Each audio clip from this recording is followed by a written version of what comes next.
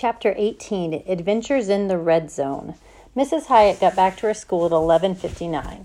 There were several messages on her desk, and Mrs. Overby had taped a note on her chair that read, "Please come see me in the teacher's room." But the principal was in a hurry. She needed to be on time for 5th grade lunch.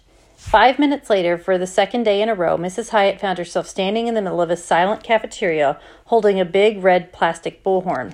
But today, it was different. She looked around the quiet room, and the sight of all these 5th graders deliberately disobeying her, well, it nudged her off the edge. It pushed her right into the red zone. She gritted her teeth, and an angry haze filled her mind. And she knew she was angry, and she knew it wasn't good to be angry, but she was. And she knew it wasn't good to be angry and try to talk to children at the same time, but she couldn't help herself. She had to talk to these kids, right now. She could have whispered, and every 5th grader would have heard her, but she didn't whisper. She pulled the trigger on the bullhorn. "Have you forgotten our assembly this morning?" The principal's voice echoed off the walls. The kids stared at her. She aimed the bullhorn at Dave and yelled, "Dave Packer, answer me. Do you remember what I told all of you this morning?" When Dave nodded his head, she yelled, "Answer me with your voice, out loud." So Dave swallowed his first bite of macaroni and cheese and said, "I remember." His voice sounded very small. Dave felt like a scarecrow talking to the great and powerful Oz. So Dave swallowed his first...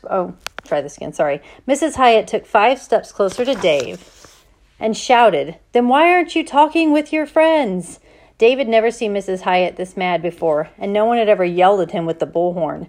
It seemed unfair to be yelled at with that giant voice, so he decided he wasn't going to be afraid or angry no matter what.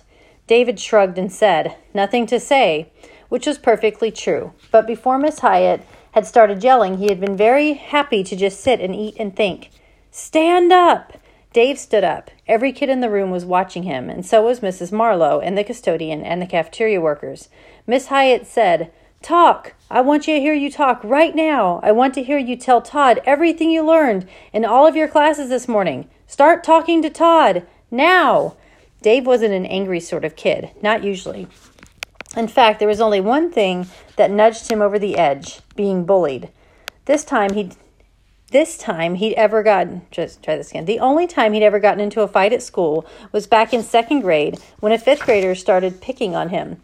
That's when Dave had learned that you can't just go along with a bully, because then you get bullied even more. And that's how Dave felt. Right now, he was getting mad. He felt like Miss Hyatt was being a bully with a bullhorn. Again, the principal yelled, "Talk!" And that did it. It was Dave's turn for the trip to the red zone. He glared at Miss Hyatt and shouted, "I do not have to talk now if I don't want to. This is our lunchtime. None of us have to talk." And the sentence flashed into Dave's mind, something that he heard dozens of times on TV shows. This sentence was usually said to criminals wearing handcuffs. It didn't seem to matter at the moment.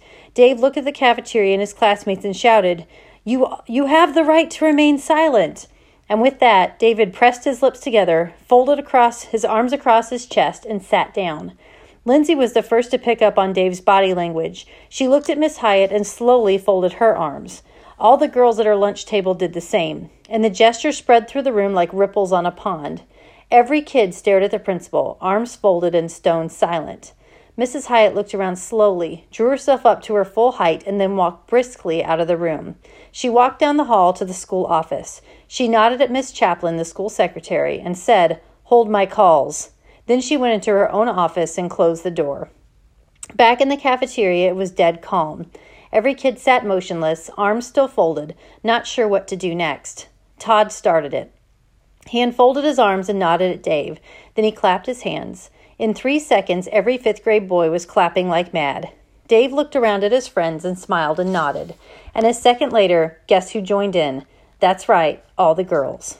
And 5 seconds later, the hooting and whooping began.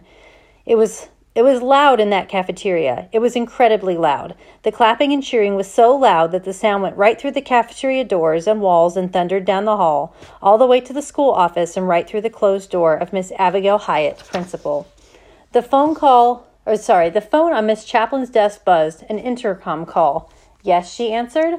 The secretary listened, nodded, and said, "Right away." She got up and walked out of the office and down the hall into the cafeteria, where it had gotten quiet again. Mrs. Marlowe was standing near the doorway, and Miss Chaplin whispered something to her.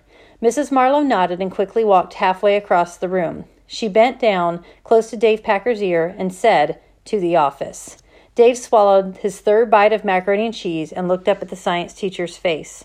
"I have to?" She nodded. Principal's orders. Dave looked around the table at his friends. No one needed to speak a word. Their faces said it all. And the message? 3 simple words, and Dave believed them. You are dead. All right, that's the end of the chapter 18. I'm going to read chapter 19 next time because that is the final chapter in the book. Talk to you later. Bye.